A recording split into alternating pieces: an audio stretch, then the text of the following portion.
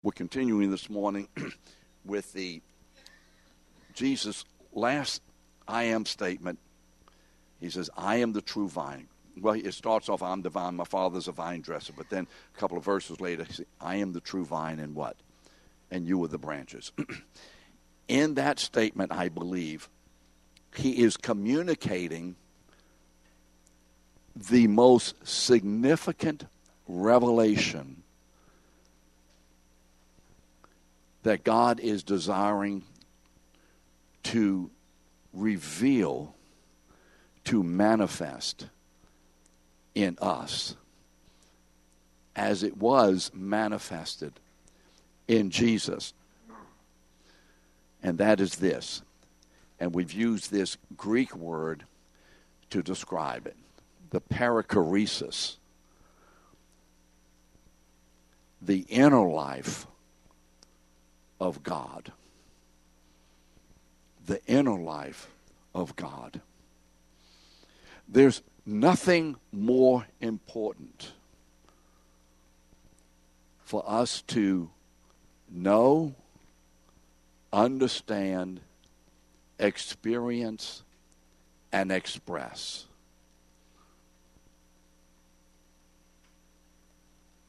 This is what the incarnation was all about.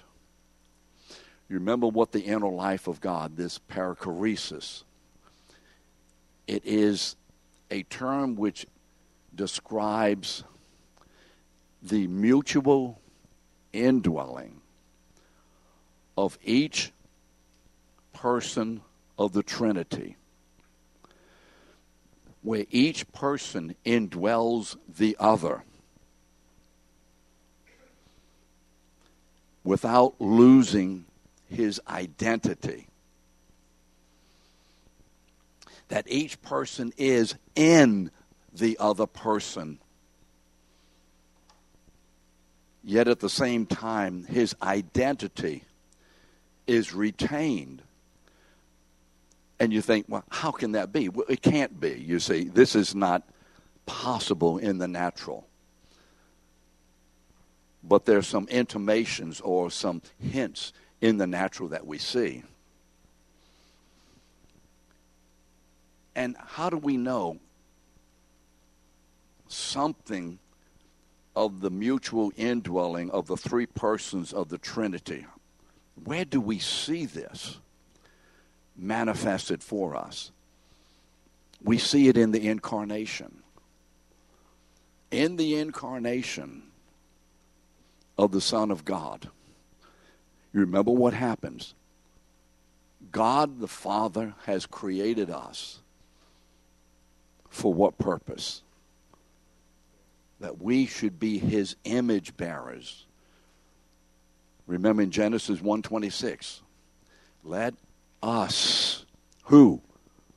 The Trinity, the three persons of God, let us make man in our image and likeness. And then in verse 28 of Genesis 1, what does he tell Adam and Eve? You're blessed. And I want you to be what? Fruitful and multiply. For what purpose? And fill the earth. But with what image? With what revelation? So that in this natural creation before the fall, so that in this natural creation, the most breathtaking revelation, the most awesome reality about God may be visibly manifested in his people. So that when we look at God's people, we are to be seeing the visible reality, functioning reality of the three persons of the Trinity, functioning as one. And after the fall, you know that can't be possible. And so God will have his way. So he sends he sends his son to take to himself our humanity, a body and a soul, so that in this man, Jesus, is manifested perfectly the three persons of the Trinity simultaneously. Did you hear just what I said? So that in this man is manifested perfectly the three persons of the Trinity simultaneously. What does that mean, Anthony? That when you see this man, Jesus, you are seeing the Father. When you see this man, Jesus, you are seeing the Son. When you see this man, Jesus, you are seeing the Spirit. You're seeing each person of the Trinity, each person distinctly, simultaneously as one.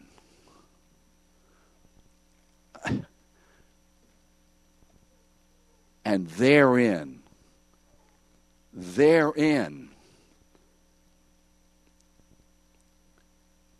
is manifested the glory of God. See, one of the difficulties I know that we have as believers, we use these words that are communicated to us from the Word of God. The glory of God. We grow together for the glory of God. Yes. But what is the glory of God? Where is the glory of God? How do we know? What do we expect? There it is. The glory of God is the glory of his triune identity of three distinct, equal, divine persons dwelling in such unity and communion that each person is fully God in himself, but yet not by himself. That when you see one person, or you experience one person, or you see the acts of one person, you are simultaneously witnessing the visible acts and revelation of the other two. That's what God is demonstrating. For that purpose of revelation, God has created all things and has made his people who are in Christ the epicenter, the only location where his glory, this mutual indwelling of these three divine, distinct, equal persons can be seen. Amen? This is the glory of God. So when we look at this man, Jesus, we are seeing visibly the three persons of the Trinity simultaneously. So you remember what Jesus told Mary at the funeral of Lazarus. The 4 days later, that he's been inside the cave, Darren, for what? 4 days. He stinks. His body is beginning to decay in the natural. It's too late. You got here too late. And what did Jesus say? Did I not tell you that if you believe, you will see what you're not going to see a man raise someone from the dead. That's not what principally you're seeing. You're seeing that. But in this man who will raise this dead man from the dead, you are going to see the reality of the glory of God right before you. So when Jesus says, Lazarus, come forth, what are we seeing? What are we experiencing? We are seeing the power and the presence and the activity of God the Father. We're seeing the power, the presence, and the activity of God the Son. We're seeing the power, the presence, and the activity of God the Spirit as the triune majesty of God simultaneously raises a man from the dead.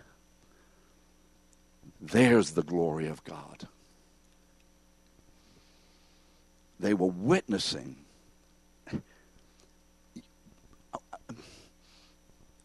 I don't mean to infer that we're not intelligent people, but it's so significant. We are witnessing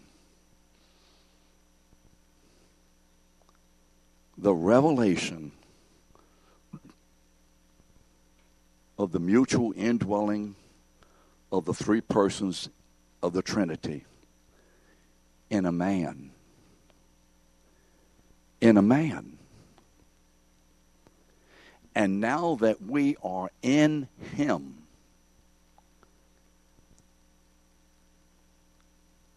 God is now demonstrating, manifesting, imaging in us the same glory that we were seeing in the Lord Jesus. Do we see that? Do we understand that? For that purpose we were saved.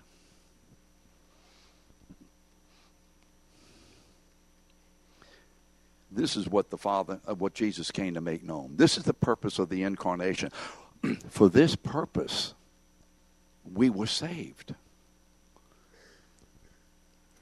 You want to know why God loved you? Because God is love. Remember that? Remember in Deuteronomy 7? He tells Israel, hey, I didn't choose you because you're the biggest and baddest and meanest. I chose you because I love you. Well, why does he love us, Shane? Because he's love. Well, but Jody, why did he love you and me? Because he's love. That's all you can say. You can't go any further. The answer is in and about and for God himself. Amen? So we can't go any further than that. Why? Because the Holy Spirit doesn't allow us to go any further than that. So once again, the word perichoresis means that the three persons of the Trinity fully and simultaneously indwell one another, while each retains his unique identity as God. So this means that the Father retains his own unique divine identity while fully indwelling the Son and the Spirit. And then the Son retains his own unique divine identity while indwelling the Father and the Spirit. And then the Spirit retains his own unique divine identity while what? Indwelling who's left? The Father and the Son. That's the essence of what it means to be in Christ, to be a believer. And it is the revelation of the three persons of the Trinity in each one of us that God is after in every single command that he gives to us, in every single action that we take, in every single thought, word, and deed in us, is to be clearly, consistently and compellingly revelatory of this Trinitarian perichoresis. That's where God's glory is being manifested. That's the purpose of God. So let me just mention, we've done this before, a couple of scriptures where this perichoresis is identified. And I know that often we don't look at these two particular scriptures this way, but that's okay. You remember in Ephesians chapter 1, in verse 3, what does Paul say? He quotes this great manifesto, this great, what? Praiseology. And he begins this way: Blessed be the God and Father of our Lord Jesus Christ, who has blessed us with every spiritual blessing in Christ in the heavenlies, or it may say in the heavenlies and in Christ, or the heavenly places, correct? Then the apostle, by the leading of the Holy Spirit, is going to break this down and explain to us the manifestation of this blessing. So in verses, I've already said verse 3. So in verses, the rest of verse, that's at verses 4 to 6. We receive, or we read what? The Father's participation or role in our salvation, correct? And how does verse 6 end? What does it say? What? To the what? I'm sorry, I can't. I don't know what it says. Somebody tell me what it says. To the what? To the praise of His glorious grace, or the glory of His grace. So the glory of our salvation is that God the Father has saved us, as He chose us in Him before the foundation of the world. Remember that we should be holy and blameless before Him. But that's not all of it. You see, not only has God the Father involved in our salvation, but then what's the next group of verses? Verses 7 to 12. It may be in your notes. You get the revelation of in Christ, redemption in His blood. You begin to get an explanation of what the Son of God has done in the humanity of Jesus. And so the Son of God, the sacrifice of the Son of God saves us. Who saved you? Jesus saved me. Yes. But not alone. You see, it's impossible for Jesus to save me on His own. Why? Because the Godhead is three indivisible persons, each fully indwelling the other. And it's impossible for any one of those persons to do anything apart from the other two. Now, that doesn't mean that one doesn't take the lead, but in that lead, the other two are involved. And what's the end? What does verse 7 say? How does it end? I'm sorry. I can't hear you. Read it. Is it in your notes? Just read it to me. To the what? Praise of His glory. You see, it's the same thing, essentially, that it says in verse 6. And then you go to verses 13 and 14. And we talk about the Holy Spirit sealing us. Remember, He's the arrabon, the down payment of our redemption. So you say, well, we're saved by the Holy Spirit. Yes. But not alone. So each one of us who are saved are walking revelations of the Father's work, the Son's work, and the Holy Spirit's work simultaneously. So how does verse 14 end then? Somebody tell me what it says.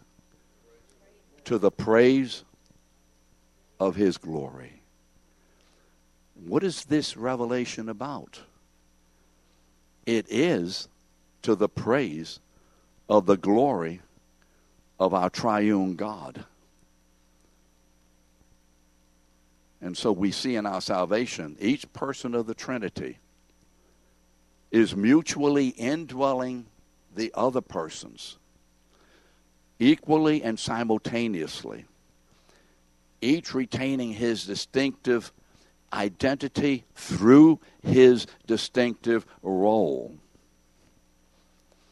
The Father doesn't die on the cross. The Son doesn't come to us and fill us. The Father sends the Son who purchases our salvation at the cross, and then the Son and the Father send the Spirit who bring that salvation to reality by indwelling us. Correct? So we have the Heavenly Father dwelling in us by the Spirit. We have the Son of God dwelling in us by the Spirit. And we have the Spirit dwelling in us. Why? Because we are the image bearers of our triune God. Amen? This is the glory of God. This is what God has intended. Turn to, or maybe in your notes, the last verse in chapter 13 of 2 Corinthians, 2 Corinthians 13:14.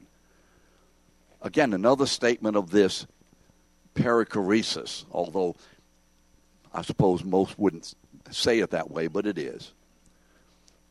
Paul is winding down, he is concluding his letter up to the Corinthians, number 2 letter. And so how does he conclude it? He says what? What does he start with? The grace of our Lord Jesus Christ. But he doesn't stop there. The love of God the Father and the fellowship of the Holy Spirit. So you see, in that verse is again a statement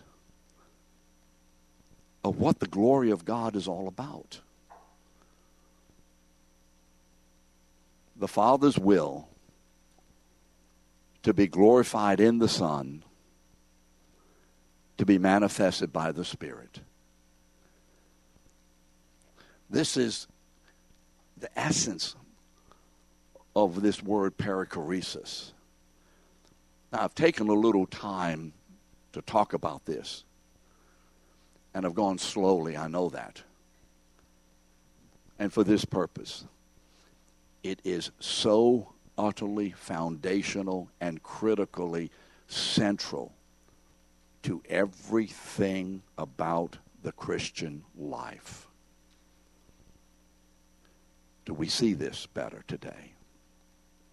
Next week, we'll go back to the passage 15, John 15, 1 through 8, and start talking about how is this mutual indwelling? How is God's inner life? How is this Trinitarian perichoresis manifested in us? I think we need to know something about the practicality of us as believers. Amen? So I'm going to end this part of the class and ask Todd to come on up, and he is going to lead us in prayer for Anton and Ann and for Basayo. So why don't you two go over to the table where Basayo is and squeeze in over there in those empty chairs. And Todd is going to lead us in prayer. I'm going to give you the microphone. And if you want to come over and lay hands on these believers, feel free to do so as Todd leads us in prayer. And I would encourage you, just as an example of the Holy Spirit, that we would all come and gather around them in sending them off.